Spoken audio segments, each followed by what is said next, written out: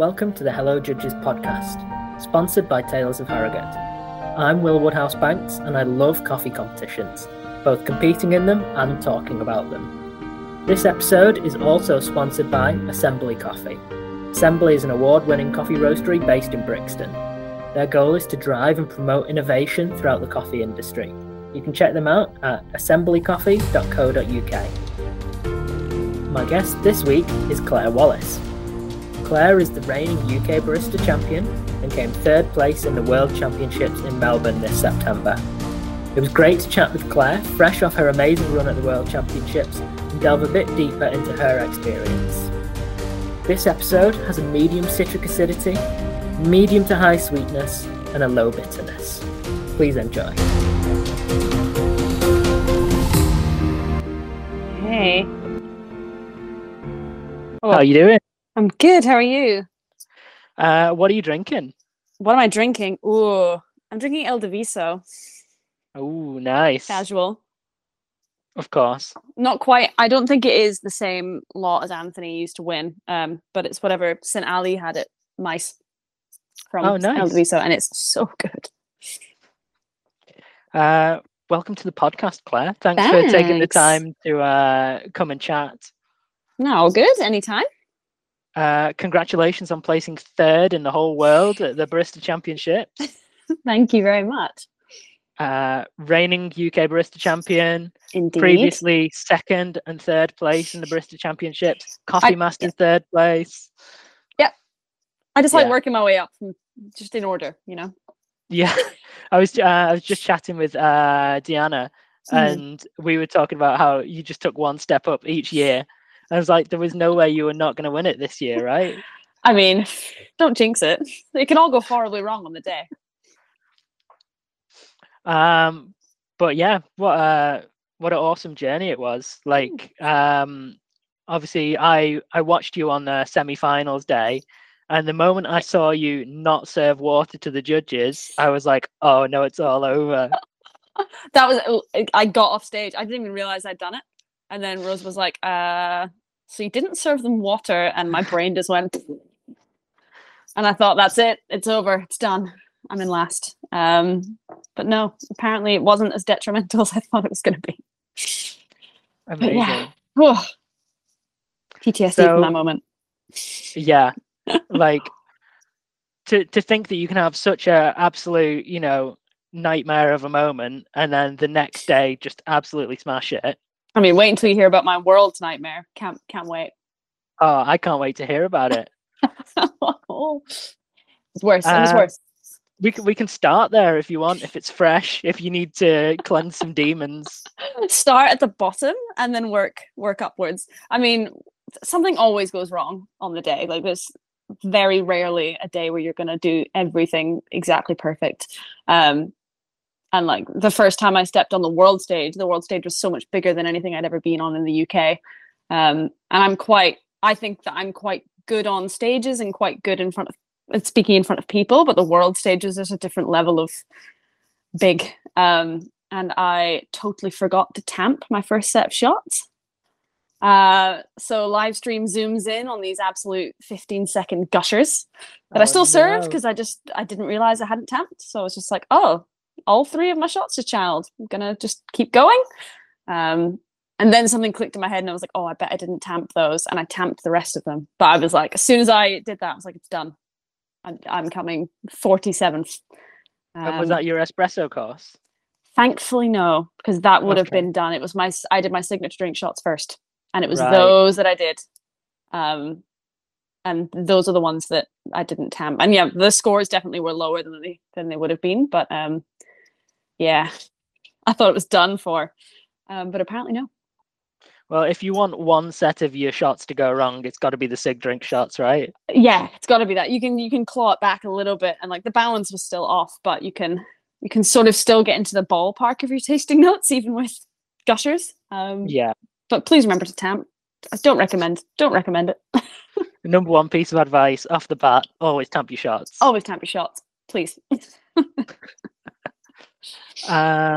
Awesome. Like, how did you get started in competing in coffee? Where did it all begin? Gotta think back now. I started working in coffee in Scotland, where I'm from.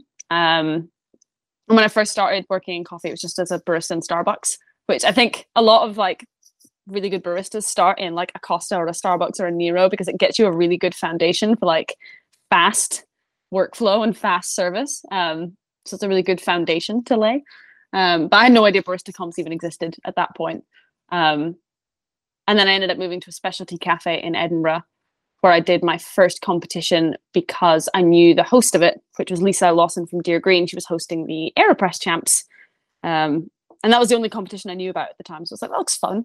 There's a trip to Seattle. May as well give it a crack. I make AeroPresses at home for myself. Didn't expect anything of it and ended up winning somehow. And that was just like the first foray into it. I'm quite a competitive person anyway. So it felt like a natural gravitational pull towards competition. And then I discovered all the SCA competitions through my job at Brewlab Coffee in Edinburgh, because when I joined, there were lots of baristas who'd done really, really well in the UK heats that worked there. And I wanted to be like them. So I joined with the sort of ulterior motive of maybe stepping up the competition stage and giving it a try and just going, I need to do this once and get it out of my system. And that was how I got started, just following the baristas that came before me at Brewlab. Amazing. And then it was all downhill from there, and you got addicted to competing. Got sucked in. I think it's just it sucks along the way a lot of the time because you're really tired and it's really hard work, but it's the outcome of being really proud of what you've done, and also what you learn on the way is such a huge, like when I think of the first time I did UKBC in 2016, I was such a coffee baby. I had no idea what I was doing, really, now that I think about it. I could make espressos, but I had no sort of concept of coffee origins, sourcing, roasting, none of that. I chose to use a Rwandan coffee in the sort of time zone when lots of Rwandans had lots of potato defect. And I wasn't even aware at the time. I was like, it's just delicious. So that caused me some issues. But that was a big eye-opener to green and defects and that sort of world, which is where I sort of ended up steering my career. So I think that experience is a formative UKBC experience, drove me to do more of them, because the learning curve from that competition, I was like, if I can do that 5 times, think of where I'll be. Yeah. Absolutely. I'm looking through my list of things that I wanted to ask you, and there's no sort of like warm-up questions. They're all just sort of straight like, in. let's talk about some real heavy competition stuff. Are you okay with that? Have you had an okay day so far? I've slept until like 12. I've got coffee now. It's fine. We're ready. Excellent. So you mentioned you at the time back then you didn't have much idea around sourcing and roasting and so on. I just had a question come through. What was your approach to roasting coffee for competition? How would you approach a new coffee that you know you want to compete with? Oof, that's almost like a general day-to-day question as well. I mean, so last year, 2020, I think, and then this year were the first competition years where I'd, with the help of obviously Rosa, my coach, who's a much more experienced roaster than I am, were the first competitions where I roasted my own coffee. And so I hadn't really had to think about that approach before until 2020, which was another awesome learning curve. And I learned a lot from 2020 to 2022 about how to approach, not only just for competition coffees, but for espresso, because that's a really interesting learning curve to make as a newer roaster. I think just my preferred way to profile is to take the coffee and roast it a few different ways on a kawa or a smaller batch roaster, just to see what the coffee can give me at different development levels, at slightly different heat approaches, because I want to see what the coffee's got to give and what the coffee can lose at certain roast styles. And from that, I can dial in, okay, this is the profile that I think will work best on an espresso. And then we translate that up to the bigger roaster. And it's not always a one and done. Sometimes you have to, like with the Mauricio, we did one roast on the Loring that we knew kind of where we wanted it to get to. We didn't get there. We messed up the gas. But it still gave us a really good idea of the acidity, the body, the sweetness of that roast profile.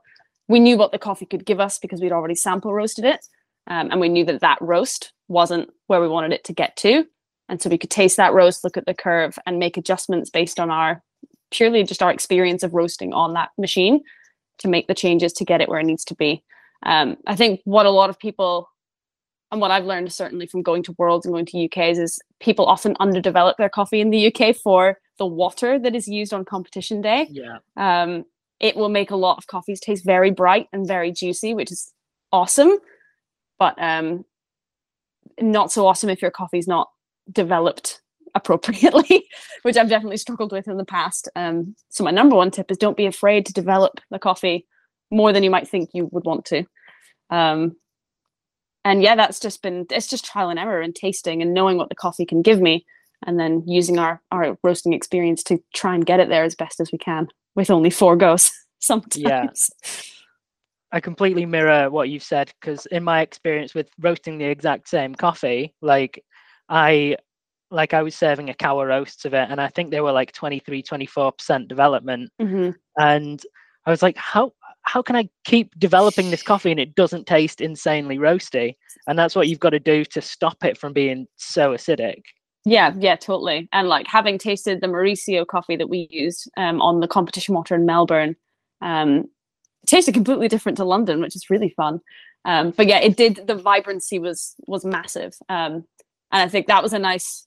The coffee tasted amazing, but like, if we'd known that information and we could go back in time, and we had one more roast, we probably would have developed even more. Yeah. So tip for roasters there: develop it more than you think. Because yeah, the competition water just makes everything taste super bright. And so you went to Melbourne with just one profile of the coffee, right? So we did 5 roasts overall. We did that one that we just kind of chucked in the roaster, wanted to get to a certain place and didn't quite get there. So we knew that wouldn't be the one that we would use, but we used it for run-throughs and just getting the SIG drink lined up. And then 3 weeks before competition, we did 2 roasts with one end temperature, different gas. And then 2 weeks before competition, we did another 2 roasts with a darker end temperature and different gas. So we went with 4 different profiles of 2 different ages, and 2 different sets of end temperatures. Again, because we hadn't been at Worlds before, no idea what the water was going to be like compared to the UK. So we just winged it. And yeah, the one we ended up using, there was one that we loved, and then one that was closer to it that we didn't love as much, but if we ran out, we could use it. And luckily we didn't run out. So there was one roast that was perfection, and we used it all the way from heats to finals. And I think I've got 300 grams left, and that's it. Amazing. So so yeah. you were roasting that on a 15 kilo Loring. Yes, we were in 4 kilo batches. Yeah. Right. That's a lot of money in the roaster at one time. God, right? Don't remind me. It was so stressful. It was so stressful. But that's the machine I know so well, and I know the temperatures on it. I know how it responds. I didn't want to roast it on anything I wasn't familiar with, because that would have even given me more anxiety of not really knowing how the machine responds. So yeah, I'm pretty happy that we roasted it on that. But yeah, a lot of money in the drum. Oh my goodness. Aside from your roasting approach, how did you differently approach training for the World Championship versus the UK? A lot of it was quite similar, to be honest with you, because I think our approach to the UK training was quite good. We did train more for Worlds. We trained every weekend, and a few weekdays constantly. We were knackered by the end of it. I think a big thing that we made sure that we did this year was get a lot more people to sit in on run-throughs, but also a lot of people with judging experience, because obviously when you're not doing the national competition, the national judges who aren't world judges can then sit on your routine and give you more feedback from a judge's perspective, which is incredibly useful. Because there's a lot of things in the judging mindset that a competitor, when you're so in it, a competitor wouldn't think of it being judged in a certain way, where a judge's mindset, they're like, oh, you said this and it made no sense. I'm like, oh, I never even thought about that. So getting just lots more people to sit through the routine rather than just my core team. We did that a lot, and trying to get more people to sit through it, because Worlds is a much bigger stage with much more people around you, much more distraction around you. Because round one in the Worlds, everyone's routines overlap by 5 minutes. So you're starting your routine at the end of someone else's, and then someone starts their routine at the end of yours. So there's this constant chatter around you. Oh, wow. So we got as many people as we could to make noise and distract me and see if I could keep going. And that was an extremely useful exercise to do. We had Rosa stand there and steal things from me mid-routine and just like knock cloths on the floor and remove water things from places to see if I had enough spares to see how I'd respond to things going wrong. So yeah, we did a lot more of that going into Worlds from Nationals. But yeah, no, we didn't really change our approach that much. If it ain't broke, why fix it, you know? Yeah, no, good point. What was, like, aside from practicing the mistakes and things going wrong, what was the most useful part of your experience in your journey to the World Championship? Oof. The most useful in terms of like going on stage, you mean? It was a question from the audience. So you interpret it how you wish. Okay, the most useful part of my prep to going on stage. Ooh. Oh, that's a tricky question. I think honestly the most useful part of my prep, because there was a lot of times where I was knackered or not feeling well and just didn't want to go in and train that day, which is where Rosa came in to be like, nope, you're doing it, you're doing it, you're doing it. You'll regret it if you don't do it, you'll regret it. And I honestly think just that little extra push of making sure that I showed up to every training that I'd set myself out to do really prepared me for stage, because I feel like sometimes I'm ready, but I might not actually be ready. So actually just showing up to every single training that I set myself out to do, because it's harder than it sounds. That's such an obvious, like, obviously just go to your trainings. But when you're knackered and when you're sick, and if you're the one person that's training on your own that day, you could be like, oh, I'll just put it off and do it tomorrow. Yeah. But no, it's just showing up and doing the thing, even if it's just for 2 hours, 3 hours. There's always a little bit of an extra layer that you build of preparation every single time you go in and do something. It's always worth it. And I find that every session, the sessions that I want to do the least are what I get the most out of sometimes. So yeah, just the most useful part was having a coach who would be like, you've got to do it. You just got to push through and do it, because I needed it. I needed the push.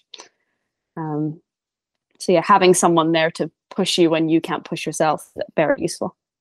Yeah, it's so easy. Like when you have, like, as you said, scheduled in a little practice on your own, it's so easy to be like, I've already done like 3 this week. Like maybe I don't need to do this one. Maybe I can have a rest. Yeah, exactly. It's so easy to say no. And rest is important as well, obviously, but schedule your rest in. But if you've scheduled in a training and you know that there's a certain thing you want to achieve that day, just do it. Just do it. It's 8 weeks of your life, 3 months of your life, however long between Worlds and Nationals. And I was kind of the mindset that I don't know if I'll get here again. So yeah, I had to put my all in, but it was really difficult. And yeah, so having that third party in Rosa to push me was very useful. So thinking specifically of just competitions in the UK at the moment, what challenges have you faced in relation to being in the minority, being a female competitor? Oof. I mean, I'm a minority in that I'm a woman, but I'm a white woman, so I have definitely not experienced a huge amount of discrimination for anything other than that. I think the hardest thing about that is just there's no like representation of someone who is like you. I think it makes you feel like you can do something. So it's kind of hard to compete year after year and be like, I don't think I'm going to win this, or I don't think I can do this because it's never been done before, or like, oh, it's been 18 years and no one's ever done it. And it can be quite discouraging. And like, I've not experienced it myself, but I've heard from other competitors that they've been judged differently based on ways that they present themselves on stage that could be characterized as a female trait versus a male trait, and that the male trait has been looked upon more favorably than the female trait, or a female presenting a male trait has been marked down, where a male presenting that male trait has been praised. I've luckily not experienced that, but I've heard that happen before, and I think that's a very big struggle. It's just, yeah, the not having the representation and thinking that I wouldn't be able to do it, and the discouragement of that was a difficult. And then, yeah, from that other perspective, like, how do you present yourself as a woman so that you can win? If presenting yourself in the classically male way doesn't work. Yeah, there's a lot of challenges to it, and I don't really know how to get more representation of our industry higher up on those podiums. It's something I would really love to work on. I know Cam from the SCA is really, really passionate about getting our more diverse industry actually on the podiums. And so, yeah, it's something I'd love to get involved in more now that I've done what I set out to do, essentially, which was to actually finally break that glass ceiling. And now hopefully I can help more women and other minorities get there. Excellent. I think our industry will be all the better for it. Like, it's definitely something that has been a long time coming. As you said, I think we did previously have a female champion 18, 20 years ago, something like that. Yeah, which is a mad amount of time. I know specialty coffee's young, but the world competition's only been running for 22 years. So there's only been 2 UK female champions in 22 years. It's kind of insane when you look in a specialty cafe in the UK, and there's a huge range in diversity in gender, huge range of diversity in race and age, and that just doesn't seem to mirror onto the competition stage. And yeah, I would love to see that change. Yeah, it's like making that translation happen is definitely something that we need to all be working towards, figuring out where the barriers are, how we can overcome it. Yeah. And also, like, to your point, we've only had 2 female world barista champions. Yes, exactly. And those are very recent. And I'm not sure if this is fact, but I think someone had mentioned to me that the first year that World Coffee Events brought bias training into their judging calibrations in a much more detailed way, rather than just saying, you have bias, be aware of the bias. I think they did a more detailed, or they've started doing more detailed bias training. And that, I think, was the year that Agnieszka won. Right. So whether there's correlation or causation there, I'm not sure, but it seems to have done well. Yeah. So hopefully we can keep making upwards trajectories from that in the UK as well. I'd love to see more bias training in the UK. I think the last time I judged, it was literally just, you have a bias, be aware of it. And it would be great to have a little bit more delved into there. Just because I think it'll be good for everyone, honestly. Yeah, absolutely. I know we're still quite fresh from the World Championships, but has competing in competitions opened doors for you? Has it helped you with your career? Yeah, it has, honestly. Not necessarily in a you've been hired because you're a champion sort of way, but it's the people that you can connect with during and after competition that has opened the doors for me, honestly. From doing my first competition. So my first competition, I lived in Scotland, and Scotland it's got a lovely coffee community. It's great, but obviously London's the hub, and being from Scotland, you can feel a little bit on the edge of the world, quite far up north. Sometimes the heats don't even make it up there. So it can feel a bit disconnected. And so my first competition, I really knew nobody, and nobody knew who I was at all. And then the first UKBC I did, when I ended up coming third, and all the people I got to speak to backstage and all the judges I got to meet, I left knowing a heck of a lot more people than I went in there knowing, and more people knew of me. And that sort of kicked off more connections from there. And that's kind of how I ended up. My competition experience and showing the passion by doing competition really helped me in networking in London, and then meeting the people who eventually introduced me to Assembly, met through competitions in Scotland and stuff. So it's the networking alone, whether you win, whether you lose, whether you get disqualified, that's sort of all irrelevant, but the networking is incredible, because it's all these passionate people with you.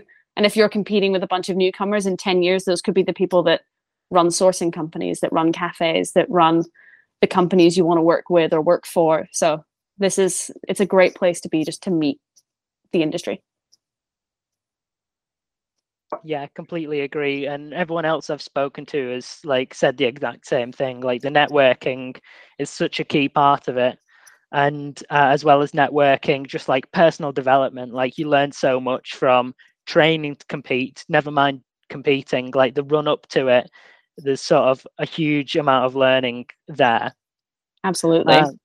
Have you got any other sort of thoughts or observations on how you think individuals and the industry benefit from these competitions? I mean, I think there's a long way to go I think we could make the competitions better in a lot of ways. I think the industry has clearly benefited from competition in terms of the barista side of things. Innovation has really come through these competitions and then filtered out into cafes and into the wider coffee industry. Sort of carbonic maceration being an obvious one that sort of grew to prominence in coffee through competitions and then has trickled down and has made like waves on the coffee industry. And just other concepts, freezing coffee, the EK43, like the industry has benefited from baristas pushing the boundaries. And obviously those individuals have benefited from that point of view as well. I've gone off on a tangent. What was the question again? Like, how do you think individuals and the industry have benefited from the competitions? You made a good point, though, to like, carbonic maceration, equipment, and so on. It all starts up there and then trickles down, right? Yeah, exactly. So from that side of things, I think the industry does benefit. And like from what we've already said, individuals benefit from the learning, the networking, because there's a lot of trade shows that go on, but I feel like just on a barista to barista level, that's a really nice place for baristas to come together and network. I think baristas are quite competitive, and I feel like there's a competition out there for every barista. And it's a really nice place for baristas who work on bar to all just come together and talk about their passions, network, and learn from each other and grow your career through the people that you meet. So I think from an individual standpoint, that can be really, really beneficial, especially in the UK, because I think a lot of people are very open in the UK to helping anyone who wants to compete, which can open up a lot of doors. If you want to learn from a certain person, you literally just have to ask, and a lot of the time they'll say yes. And that can be an incredible learning experience for a barista. I know for me, doing competitions has sort of nudged me in the direction of where my career is now, because I realized that I wanted to know more about roasting and about sourcing and that sort of avenue. And competition really helped me to see that, and learning more about the supply chain and all that sort of stuff through barista research made me realize, oh, there's way more to this industry than I ever thought when I started working in it. So yeah, I think it really opens up opportunities for baristas in many different ways. Yeah. Have you got any words of encouragement or advice for people who are thinking about taking that leap and competing for the first time? Yeah, absolutely. I mean, do it. If you want to do it, do it. And I would say take the pressure off yourself to like blow everyone's minds first time and win. And yeah, I think people put a lot of pressure on themselves leading up to competition. They want to do the best that they can, obviously. But you've got to sort of focus on your own journey and put the blinders on to everybody else around you. I think is probably the easiest way to do it. Because if you start focusing on what everyone else is doing around you and, oh, I'm not good enough to beat them, it doesn't become a very enjoyable or positive journey. So if you want to do it, put those blinders on, just do it and do what you want to do a topic that you want to learn more about, serve a coffee that you absolutely love, obviously get advice from previous competitors and judges on how to sort of best structure your routine, but don't put the pressure on yourself to beat everybody else necessarily. I think do the best that you can do and take all the learning and soak up all of the energy and meet all the people, because the podium place doesn't necessarily always be the biggest takeaway from the competition, especially for a first timer. I think being a first timer and having no expectations is probably the most relaxed I've ever been on stage and probably the most chill I've ever been on stage, was just doing it for the first time with no expectations and not putting pressure on myself. And that was the most fun I'd had on stage as well. So enjoy that and just do it, because you'll learn heaps. Is there anything, like, just think about what you said, is there anything in particular that you do, like when you're still on stage before you call time? Is there anything you do to relax yourself or get in the zone? Do you have any secrets? Ooh, secrets. I mean, I think some people have seen me. I tend to dance on stage and I'm not actually aware that I do it. The music that I play in my routine is a big one for me. So the first sort of, when you're allowed music, obviously, the first few bars of music have to be music that really puts you at ease. A lot of barista routine music can be very serious and very intense. And that doesn't tend to be the musical direction I go in. I'll just pick a song that's relaxed and a bit more vibey, and that puts me in the right mindset as well to say those first few sentences.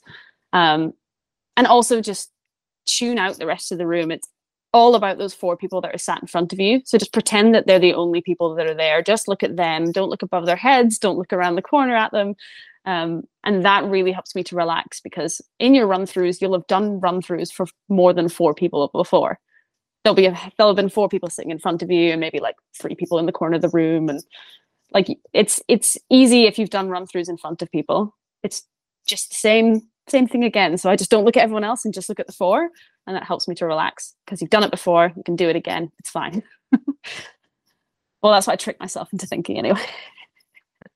I really liked what you said for first-time competitors about shutting out like what anybody else is doing. I remember like this year, like in the run-up to the semi-finals, I'd be like on Instagram and you'd see like Vag from Watch House was like, oh, dude's practicing again. He's training again. And honestly, every time I saw a video of him practicing, I was like, I'm not practicing enough because I'm watching a video of him practicing. I literally think we've had the same experience. Hi, Vag, with Vag's Instagram, because I'm like, how is he ready already? How is he sub 15 minutes? And I'm on like 18 minutes. Sorry, Vag. You both make us very insecure. But no, yeah, that's for, like, I've competed before, so I know that it'll eventually come together and it'll be fine. But yeah, if you're a first-time competitor and you're looking on people's social medias and going, oh no, I'm not doing this, I'm not doing this, I'm not doing this, you're just going to get into this spiral of doubting yourself. So it's probably, healthiest to try and remove yourself from sort of looking at other people's socials or what they're doing, because they're probably doing great stuff as well. But what they're doing is not necessarily what suits you or what fits you or what feels authentic to you in your routine. So don't even worry about it. That's their routine, not yours. Yeah, for sure. Do you have a memorable routine that you love? That, like, one that you've, not your own, but one that you've watched, or you might have watched on YouTube, anything that sort of has stuck with you? Ooh, anything that stuck with me. I mean, there's so many great ones. I mean, the first time I watched Andrea Allen's routine from last year, I loved it, because it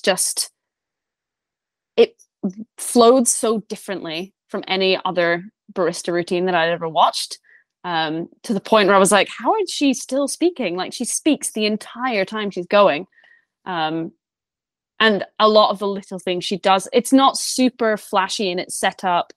She doesn't have tons and tons of things whirring and spinning, but everything she did in that routine was extremely sort of well thought out and really tied into her theme really well.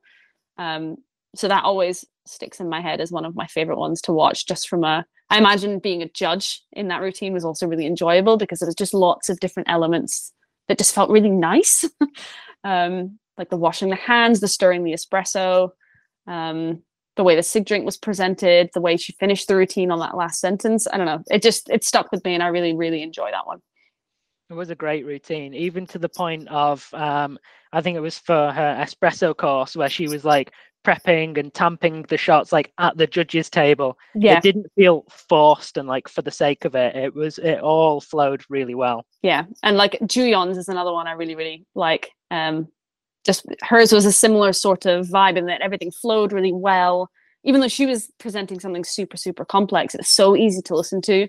And it looked like a fun thing for the judges to participate in as well, because there were so many elements that just felt nice as a judge, like sitting on the table or cheersing each other, that brought them closer to the routine, which I think is a a big thing for the judges. They want to feel like they're part of the routine and really participating in it and enjoying it.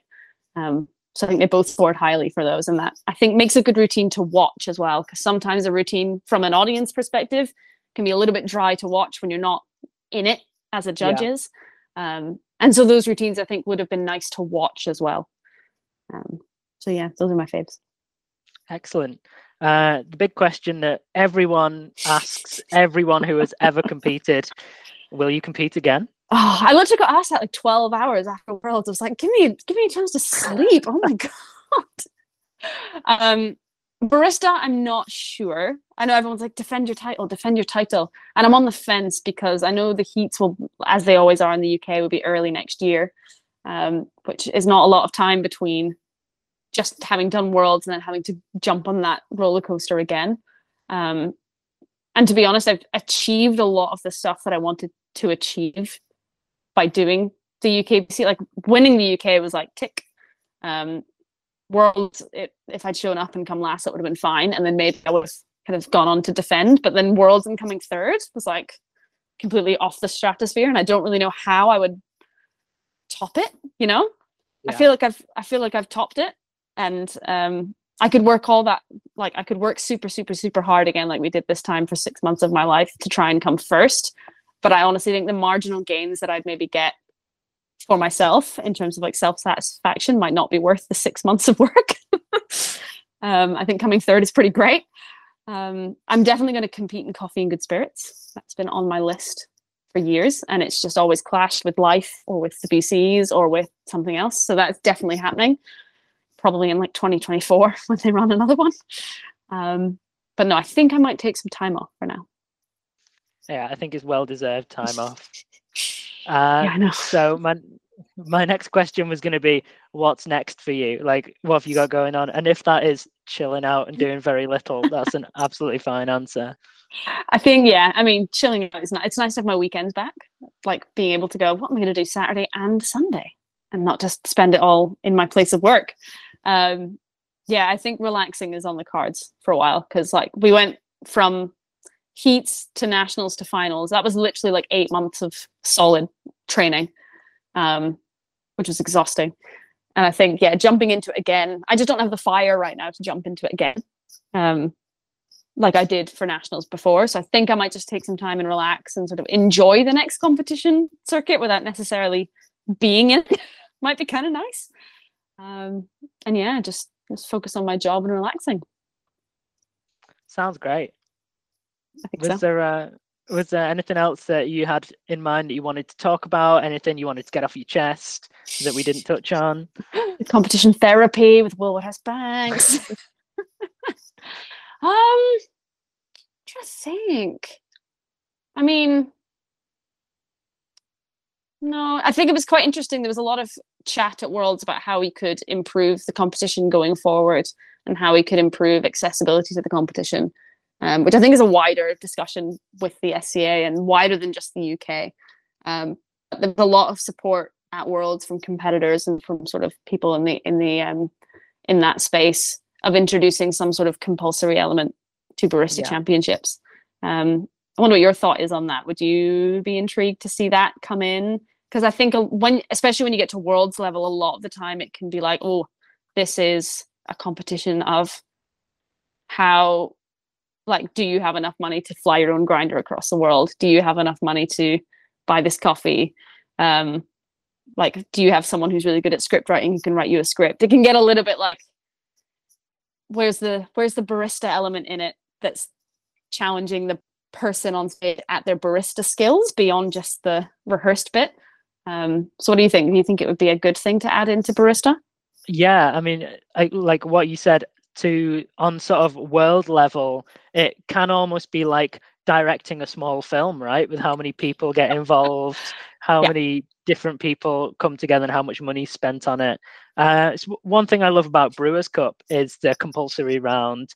Like, it's an even playing field for everyone. Like, you bring whatever brewer you want. You can bring your own kettle, but you've got to use the water that's there. You've got to use the grinder. You've got to brew a coffee that you know nothing about, you've not tasted before.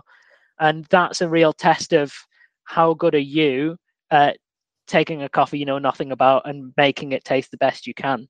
Yeah, And I think that would really be barista skills, right? If you're doing that on that sort of same level playing field. Yeah, absolutely. Like there was a lot of sort of chat on social media after the Worlds about the top six and how obviously the top six in the world were from very wealthy countries with lots of access to resource, which is true. And that's why, yeah, I definitely felt that at Worlds a little bit when me and Rosa and my partner were there, and we were one of the smallest backstage teams. There was a lot of people backstage. And yeah, it just got my sort of mind worrying about how we can, like, if I think back to when I was a bar barista and the money I was earning as a bar barista, and if I'd won that year, I honestly don't know how I would have paid for all the stuff that I needed. I'm doing inverted commas for podcast listeners, to win a competition of that scale. And it's similar when I think about different countries have different financial sort of not capabilities, but I think adding some sort of compulsory element would level the playing field, not just on a national level.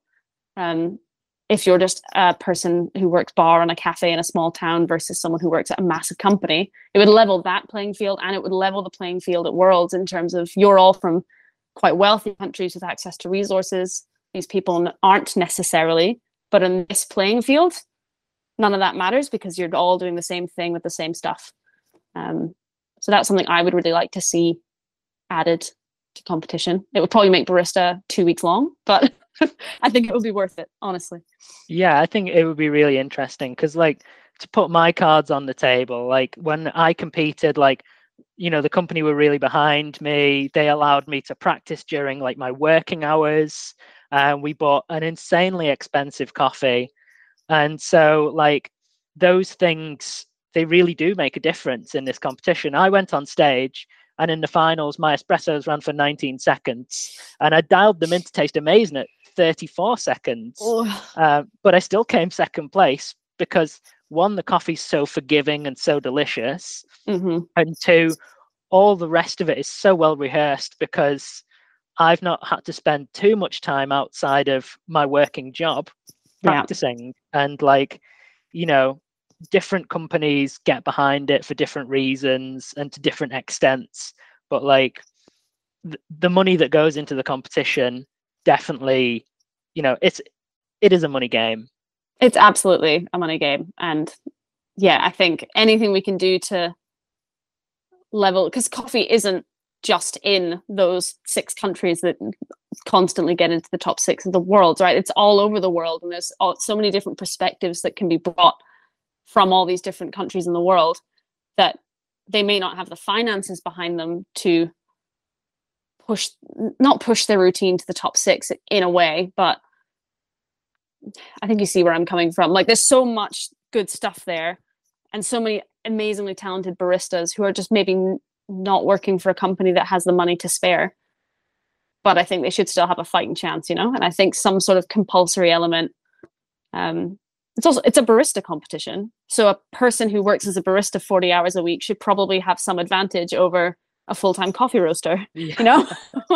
And I think if we were to have a compulsory element, a barista who dials in twice a day, 40 for 5 days a week, you know, oops, knocked myself over, would probably have an advantage over me. And that's probably how it should be.